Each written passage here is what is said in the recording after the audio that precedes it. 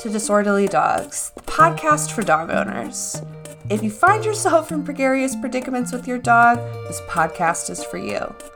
I'm Rachel Harris. I'm a certified professional dog trainer, and I hope to give you a fresh outlook on your dog's behavior and practical dog training advice.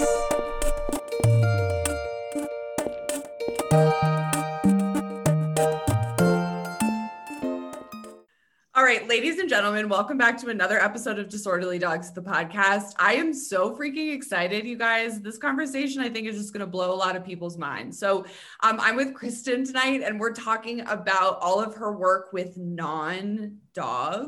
She trains a lot of species, probably her own dog, but I'm so excited to learn from you. Okay, so do you want to go ahead and introduce yourself? Just tell the listeners a little bit about yourself and the certification that you hold. Yeah, so my name is Kristen. I am a certified professional bird trainer. So it's a lot similar to the dog training certificate you have. And I'm a zookeeper at the Denver Zoo, and I work with ambassador animals. So my job is all about educating people with a ton of different species and taxa, and bringing those animals up close. And so I do a lot of training with all different species. Oh my God. And that's so crazy because you take all of those species. Well, I mean, obviously COVID, I'm sure, has thrown a wrench in some of the ambassador programs, but like you're taking these species out into the world, right? So like you really got to know the animal well and make sure that that training is proved to a level where they could be successful. Yeah, exactly. That's what I always tell people is, you know, most of the time at the zoo, the animals have their space and you have yours, and we invade everyone's space, and it's really fun. So yeah, it takes a lot of training and confidence building in us as well as the animals. Because yeah, it's a lot of trust we're putting in a lot of different creatures to be able to handle the different situations we throw at them. Oh my God. Okay. And then in your personal time outside of work, can you tell the listeners what you do? Do you call it falconry? Am I pronouncing that right? I don't. Yeah. Okay, cool. Okay. So do you want to tell them more about that? Yeah, so I just started, I'm an apprentice falconer, so I'm in my first few years, and it's just hunting with a trained bird of prey, so like a hawk, falcon, eagle, or owl. And yeah, I just wanted to take it up a notch and try it out on my own. So that's what I'm doing in my free time. It's been a really good COVID, I wouldn't say hobby, because it's definitely much more than a hobby, a lifestyle. But it's been really well timed with all of this craziness. Yeah, that's so amazing. Okay, so I want to circle back to falconry, but I want to kind of go back a little bit because I think it's always really interesting to kind of hear how people got started. So like, what did you do before you started working at the zoo? How'd you get interested in animal training? Yeah, so I was like a lot of kids when you're growing up where you say like, I'm gonna be a veterinarian. So I went to college, you know, kind of in just that mindset, and got there, didn't love that idea once I got into school. And I had a really great advisor that was showing me a bunch of different avenues I could go down. And it was in Missouri. And so I ended up going to a few different zoos in Missouri, and I loved zookeeping. I did some internships, and I just liked the day-to-day getting to see an animal constantly like that. So it kind of, after that, was a really straight shot for me. I just had that through college, had that plan, did internships, and made my way into zookeeping. And I really liked it. After that, there was really no other option for me. Right. Like, and this is the job for me. Yeah. Oh my God. So I didn't ever think about it before this, but I fell in love. And that starting in zookeeping, you know, it's a lot of actually taking care of the animals, you know, that day-to-day care, but then the training part was always the most satisfying part of my day. And so that's really become the thing that I love the most about my day. Right. And I'm sure it's such a beautiful thing to like slowly build a relationship with a wild animal and get to know them as an individual, you know, outside of just like the image of like, oh, this is a rhino or whatever. Right. Yeah. I get to, you know, you start building trust and you learn their personalities, and that's super fun because we know that all animals, you know, have them. but it's just interesting to see how they are different species to species and individuals too. So yeah, it's been Right. really fun. And now I work with so many that it's really cool. I have over 100 animals in my department. And so it's really fun to have the variety too. Oh my God. Okay. So what was the first animal you trained, like in the zoo world? Yeah. So trained kind of on my own was some of our raptors. I had really good keeper mentors that taught me a lot about raptors when I started at my first zoo in Texas. And so first bird I felt really satisfied with working with was a turkey vulture, and training him to come out and sit on the glove and get to meet people up close was really, really fun. And that was the first guy that I started to see my own work put in and, get a lot out of it. So Oh my after God. that, I stuck with raptors.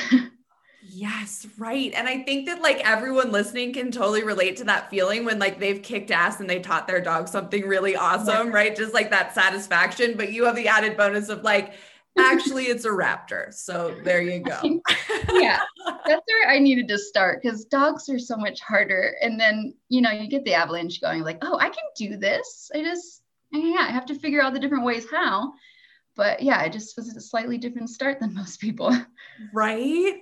Okay. So I'm really curious to hear, like, in addition to, the skill set that the animals need to be in the ambassador program, like, what other behaviors did you work on, like, training the animals? Like, I know that a lot of my listeners have heard me talk about cooperative care in dogs. And I think that the way that it works in, like, the zoo system is so beautiful. So can you speak a little bit to that? Yeah. So we call them like husbandry behaviors where it's, things that help take care of them. And it's all just trying to minimize their stress as much as possible. It gets interesting because working with certain species, I mean, dogs too, you can get yourself into sticky situations and you have dangerous animals potentially. Some animals you can't even go in with and work freely with. So yeah, that's an added difficulty. And just trying to, so you have to, there's no way you can coerce an animal or decide it's not going to have a choice in something. It needs a choice. And even my animals that for the most part, I'm very hands-on with, I don't want to make them do anything. And I want them to be as little stressed as possible. So we do a lot of behaviors, and as much as we can, anytime we get in a new animal, we say, this is what we're going to make sure they know how to do before we even start looking to do the really fun stuff for our education programs. We say, can we trim their nails? Can we check all over their bodies? Can we do all these little things so that they're cared for before we start doing any of the extra stuff? That's, just icing on the cake at that point.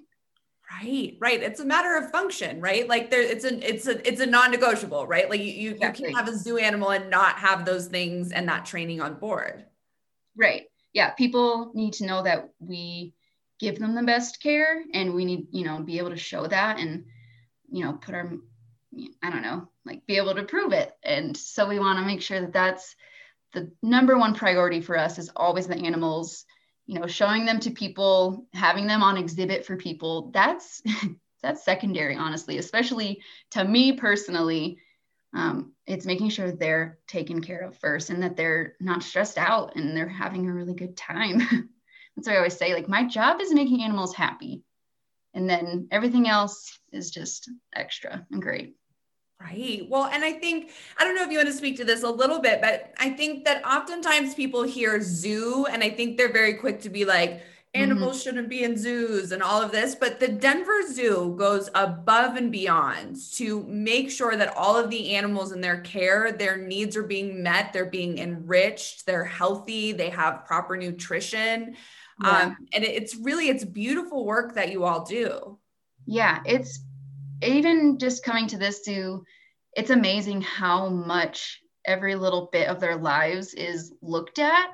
We have a welfare committee and a director of welfare. And so we make sure that every little aspect of what we do is for their best interest. And then we document and see how they're doing over the course of their lives so that they are as happy as they can be. It's super scientific too. So we're making sure that we have concrete evidence that they're happy. Yeah, we have those, like amazing nutrition, we have amazing veterinary care, all these really cool things that, yeah, it just puts us above and beyond. And it makes me really proud to work there.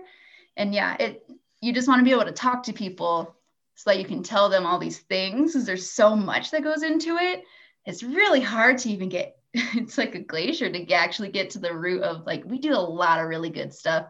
You're just seeing a little bit because you're seeing them for, an hour when you come visit, and there's a lot that goes into it.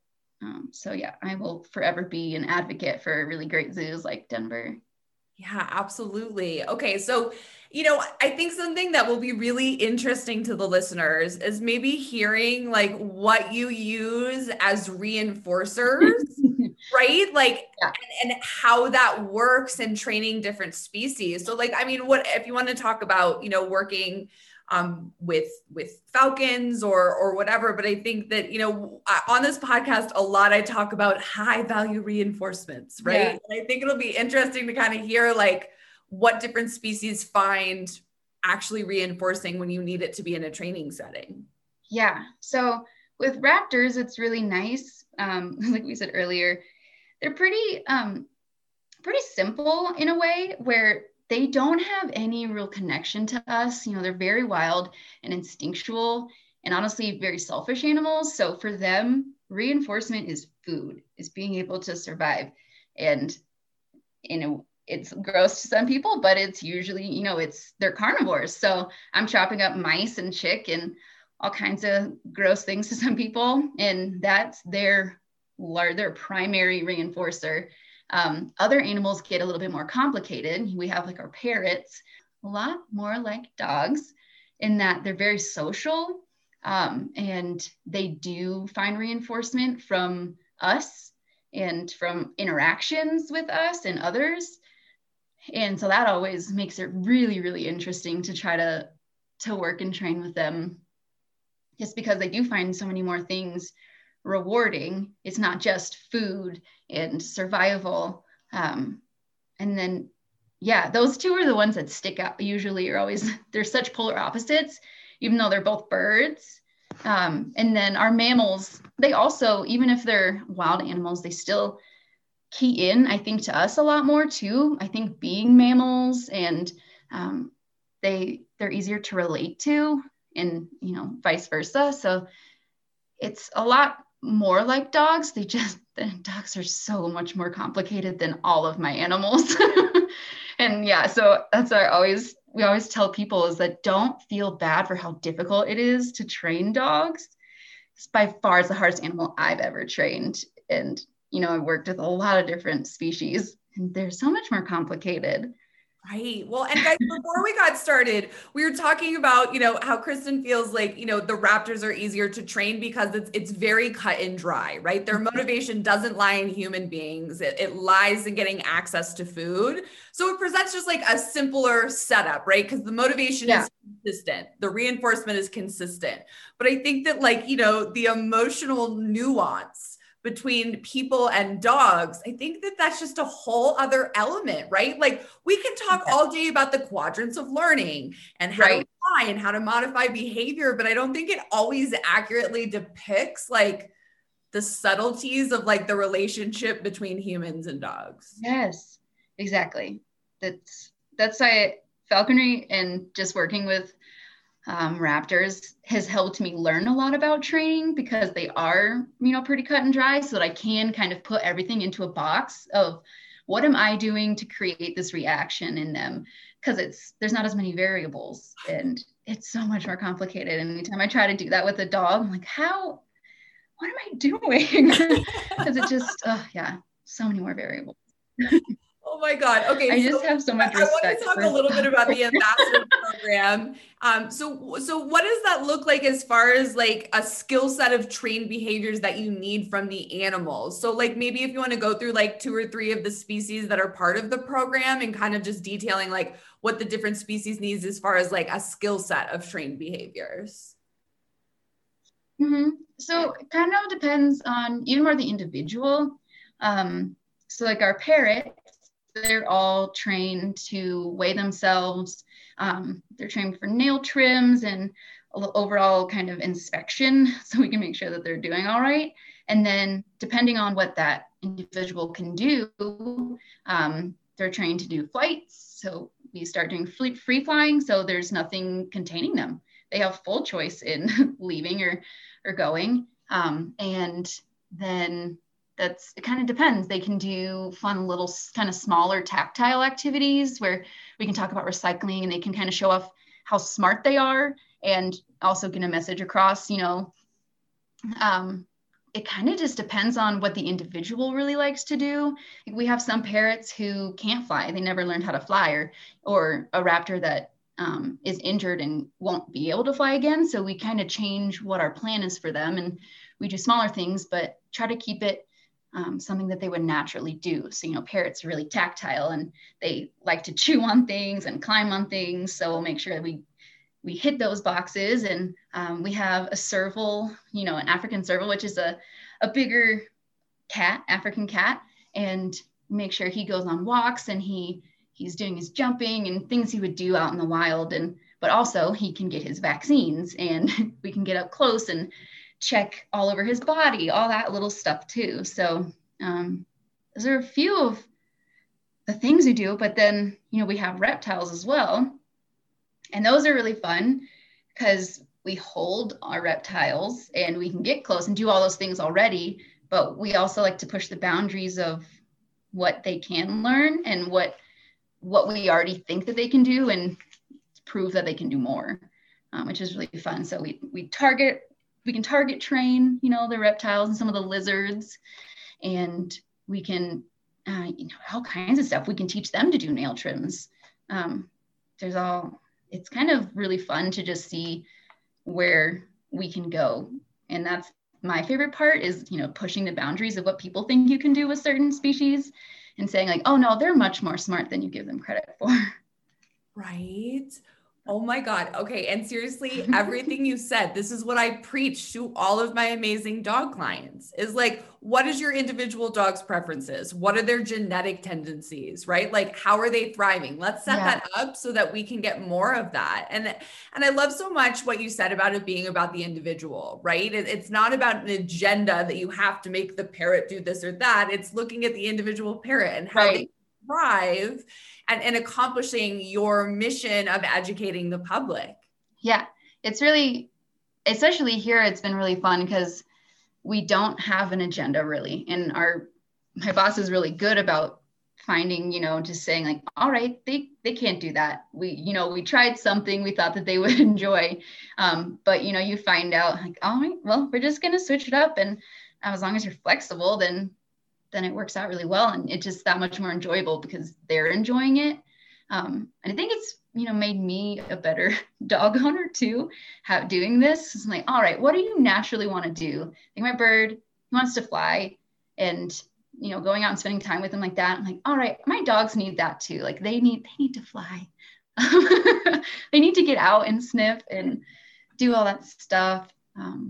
It's really nice to be able to do that and just go based on what they want to do. And it's all going to just be so much more enjoyable for us and them in the long run.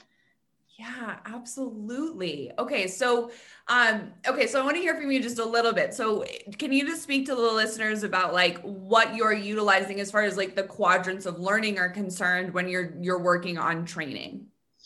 Yeah. So we are largely, positive reinforcement. And the overarching is their choice, they get to decide if they want to join us, and making sure that they have the chance to not participate is really important. And something I'm trying to work really hard on now too is having control too. So, that they can tell me what to do. And I react to what they're telling me is another, big reinforcer of them wanting to participate. So it's all, gosh, it's hard to like think about your quadrants, but we try to stay away from the punishments. It's Lima, which is least invasive, minimally aversive. So as much as I can, I try to keep with positive reinforcement. Like with my own bird, He's a wild caught he's a first year bird. So bringing him in, he's not gonna just automatically love me. So there's certain things that I have to do to make sure he's safe. And then I can work on rewarding him for things and teaching him to trust me. But yeah, I don't know. Okay, so I want to hear more about your bird. So, what is your bird's name? His name is Chadwick. Okay, There's the big like myth that if you name your falconry bird something really fierce and like killer, you know, something like that, that it's going to be kind of a wimpy bird and it's not going to kill anything or hunt or be a really good hunter. So you have to give your bird kind of like a regular name or like a silly name. So then they'll be a little bit more fierce in the field. So his name is Chadwick, Chad. But yeah, I guess telling you, he's a first year bird. So the only bird you can trap from the wild is if it was born this year, so that they already know how to survive, but that they're really pretty flexible. And, you know, adults are they're more set in their ways, and it's going to be a lot more stressful to them to start working with someone. So he is only probably about 6 months old, and he's a red-tailed hawk. So we hunt jackrabbits and cottontails mostly, but also like squirrels, and he'll hunt his own little mice and stuff too, but we're kind of going after slightly bigger things. Oh my God. Okay, so what does the trapping process look like? It's super fun. You have a little kind of mesh cage, and it has little monofilament nooses on it, just all over it. It kind of looks like a hat. And then inside you put live bait. So I put little mice into it.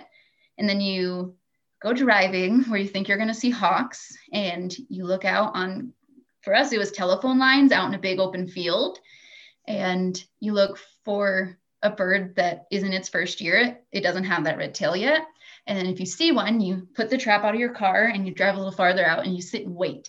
And the bird will see the little mice or whatever it is running around in there. And they say, oh, sweet, free meal. And they go fly down onto it. They grab the mesh, and then their feet get stuck in the little nooses and they can't let go.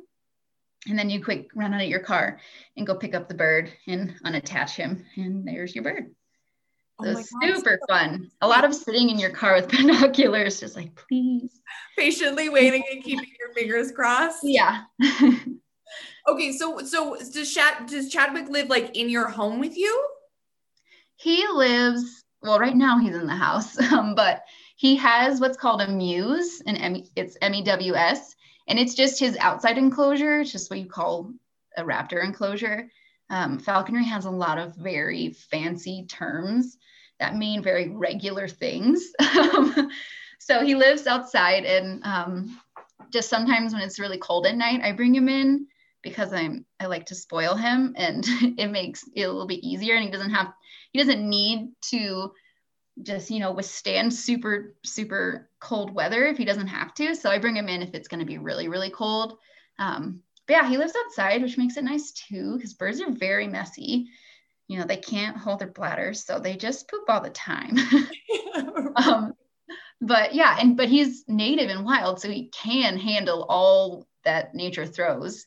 But I just make it a little bit easier.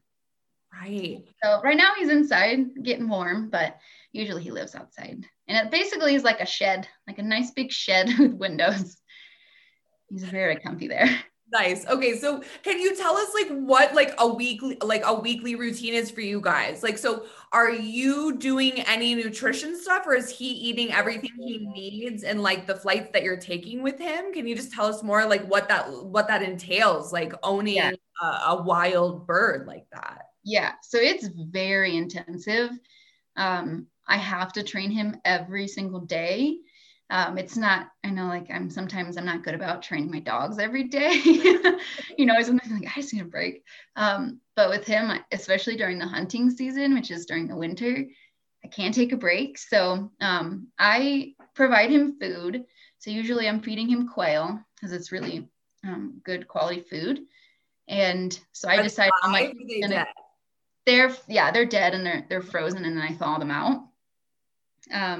But so weight management is a really important thing when you're working with birds, and especially with raptors. So I weigh out his food. I know exactly how much he needs every day, and I weigh him every day. So in the morning, get out, I put him on the scale, know how much food I'm going to give him for the day so that he stays at a really healthy weight.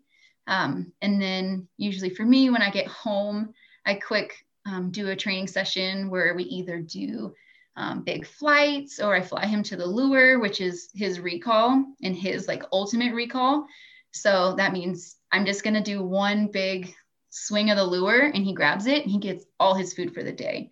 So then if I need to have an emergency recall out in the field, you know, even if he's really full and he doesn't want to come back and I swing that lure, he knows, oh, I'm going to get so much free food right now, I'm going to come down. So we either do that just to reinforce that he has that. I do jump ups, which is just him being lower and then jumping straight up vertically to a higher location. And it gets him a lot of builds a lot of breast muscle. So really I'm like training an Olympic athlete. And so he has to be like in top condition to be a really, really good hunter. So every day it's something different, kind of try to switch it up. And then on my weekends, we go out hunting, and that's when we do our really big long hunts, and we go out searching for, you know, jackrabbits or cottontails. And he's learning really well that I'm gonna provide him with opportunities. And that's why he knows that, like, oh, I'll stick around with her. She's been giving me food. And also she flushes bunnies for me. And so he's learning that, like, oh yeah, they're worth keeping around. So then he is learning to trust me really well. Wow. Oh my God. That is incredible. Okay. So you're going to have to forgive me because I am not up to date on like falconry and all this amazing stuff I'm doing. Like when you're out like in the field doing a hunt, like what does the positioning look like? Like, is he like stationed on a glove and then like you release him to get things? Like, can you just share with the listeners just a little bit more about like what that sequence looks like?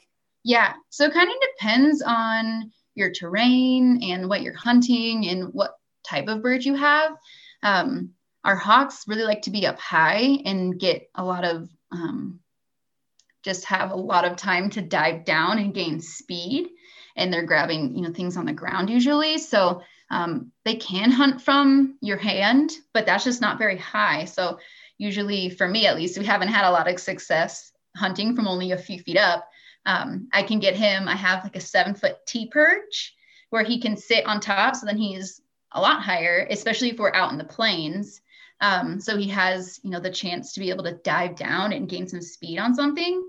Like where we went today, it was out at like a horse barn. So he likes to sit on top of the barns and he's super high, and then he can dive down. But he's also getting really good at when it's windy, he'll just soar above me. And then we're down there on the ground being the dog basically and flushing. So we're going into the bushes and just rustling and seeing if anything's in there. And then he'll dive down on something. Oh, so it kind of depends. And, you know, with falcons, it's even more different because they're doing a lot of their hunting in flight already. So it's really, really cool. I'm excited to work with other species too, to learn all the different nuances of each different kind. But he's going up high into a tree or onto the barns, and then we flush stuff and he swings down and tries to grab it. Oh my God, dude, that's like the ultimate teamwork. Yeah, it's really cool. And it's cool to see him growing and trusting us and learning some routines. Like, all right, we're getting near some bushes. I'm going to set myself up really well. You know, he can tell where we're going to push things. So he'll place himself better. He's getting really smart, and just over years, I can just see he's going to get so smart. Oh my God. Okay. So what is the long-term trajectory of this? So does Chadwick live with you for the extent of his life? Is this something you do competitively? Like, what does that look like?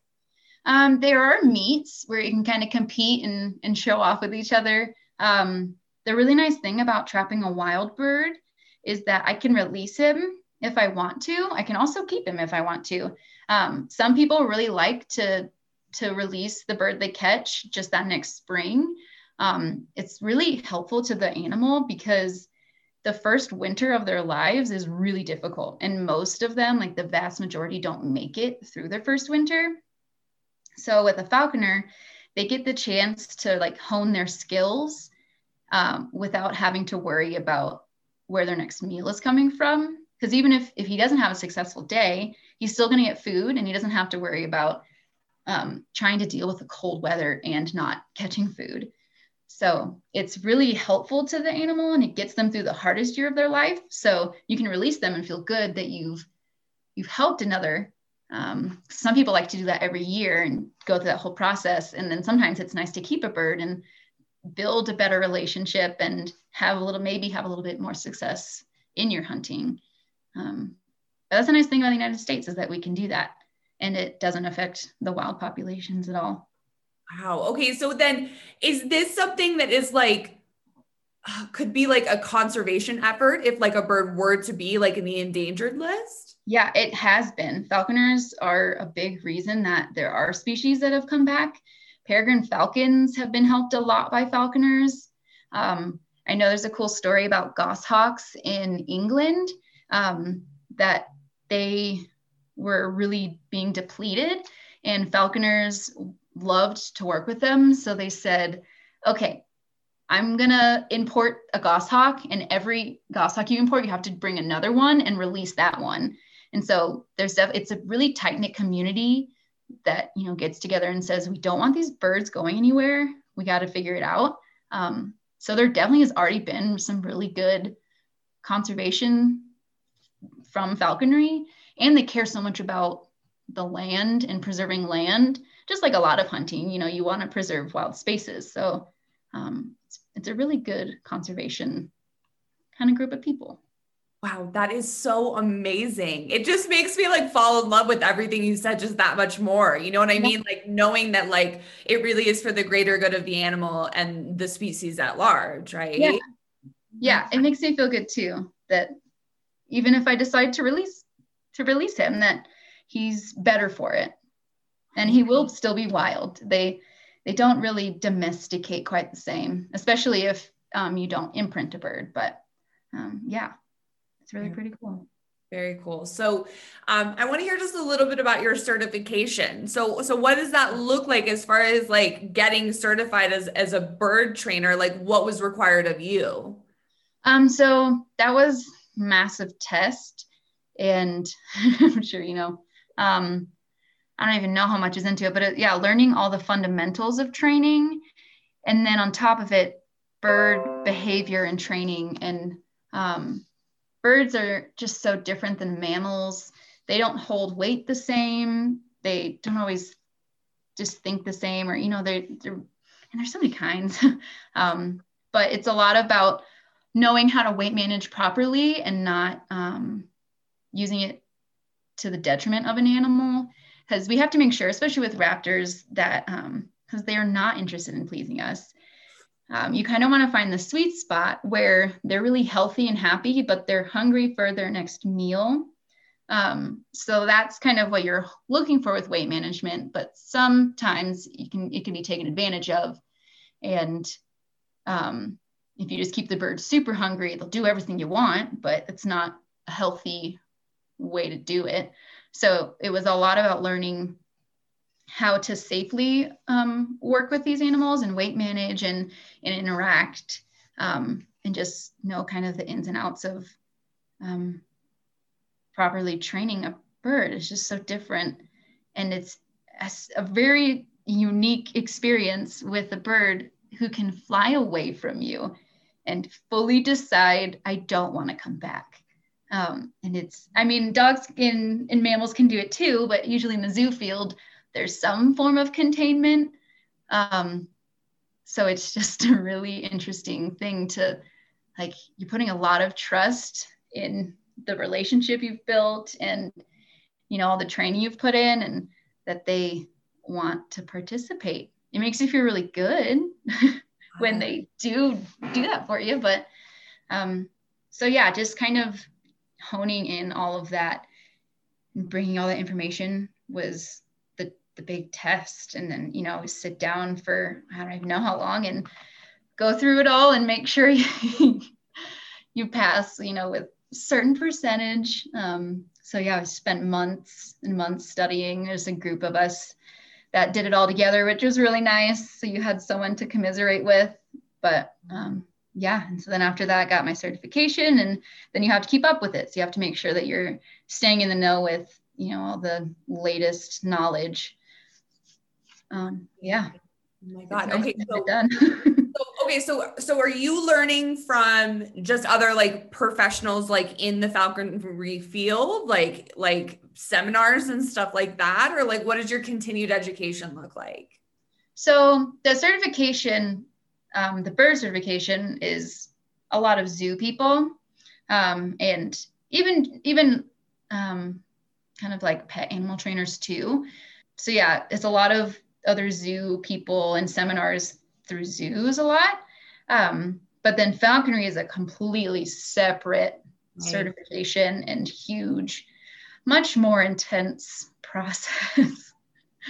With falconry, it is, you have to take a massive test, and it's just even more specific about raptors and their biology, their natural history, training, their care, and then have to pass that test. And then you have to have a sponsor who is, you know, a falconer who's been doing this for a long time that says, I will vouch for them and I will help them through it. And that's when you're an apprentice for 2 years. And then the state will come out and they inspect whatever you build that you're going to be housing your bird in. And so they come out and inspect and make sure that you're up to par, because these birds are super regulated and protected. So they don't just hand out falconry licenses very easily. Thank the Lord that Yeah. they don't do that. Oh my God. That's I amazing. think last I heard, there's just over like 200 falconers in the state. So this is not, it's not easy, and it's not very big. Right. It's nice to be in like a tight-knit community. Absolutely. With people who share your passion, right? And like, I love everything that's in place to ensure that like the animals' needs and welfare are always top priority. And like, so it's so interesting hearing what you were saying about like making sure that like you have the proper weight and making sure that the animal is hungry, but not to like a point of maybe like being a little bit more ravenous than they needed to be, because that's such a huge thing in the dog training world, right? And like, while we do need our dogs to be motivated for food, it should not be at the detriment that they're not getting free access to food as it is, right? Yeah. There's a fine line between stacking the deck in our favor and creating desperation in an animal. Exactly. Yeah. You want the environment to be set up well, but he needs to be able to work at his best. So he needs to be as healthy as possible. Right. And yeah, depriving them of food is not going to get you there. Not a productive. It might work for a few days and make you feel good, and then it's going to make you feel real bad shortly after. Right? Oh my God. Okay. So Kristen, if someone was interested in falconry, what would be a resource that you would suggest to them, right? Like, is there like something they could read about? Is there like a group they could like join? Like, what does that look like? Yeah. Usually the best kind of way to go is to look and see if your state has a falconry club. It's definitely how I started and got into it here. So I looked and saw that there was a hawking club in Colorado, and then just invited myself and got to meet some people, and just had to be really out there and ask to go out hunting with people. So in most states have a hawking club or a falconry club of some kind. So that's usually the best way to go. There's so many really intelligent and experienced people. And then from there, you know, go out and you just see if it's actually for you. It always sounds really cool, but it is a commitment. It is the biggest commitment I've ever made. And let me tell you, we have a lot of animals. Personally, we do. But yeah, so it's every day, and it's not like having a dog even. I mean, that's a massive commitment. It's just so different than your daily life that it's a big change that you have to be able to be willing to do. So yeah, going out and learning and watching them, it's really exciting, and it makes you really want to do it, but hopefully helps you realize too, like, oh, is this actually something that I'm willing to put in the time and a ton of money into? Right. And then when people see your passion, then falconers are really excited to pass on the whole trait, all of it. So it's always a good place to start. And then you just gotta study. Right? Oh my God. Okay. So, Kristen, if the listeners wanted to connect with you and see what you're doing with Chadwick, is Instagram the best place to find you? Yeah. That's where I like to post all our flying and hunting, okay. and my zoo animals a little bit too. So my handle, is that what it's called? Yeah. Is Keeper Kristen. My name is spelled really weird. It's Krystin. Amazing. Okay. So I'll be sure to include a link in the show notes so people can find you. Kristen, thank you so much. This is such an awesome conversation. Thank you. All right, you guys, you know how much I love VetCS CBD products for my dogs. Great news. They make CBD products for humans. I got the orange flavored dropper and I put it in my Lady Grey lattes, and it is so freaking delightful. So you can get CBD for your dog. You can get CBD for you. Check out vetcs.com and you can use code DisorderlyDogs for 10% off your purchase. Thanks for tuning in. I hope you enjoyed the show. If you'd like to learn more about how you can connect with me for training, you can go to my website, agfdogtraining.com.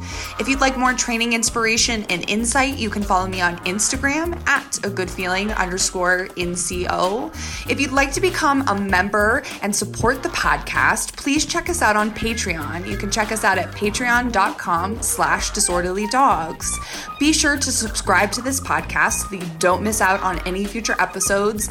And if you really like this podcast and you want to go above and beyond for me, you could leave a 5-star review over on Apple Podcasts to help more like-minded individuals find us.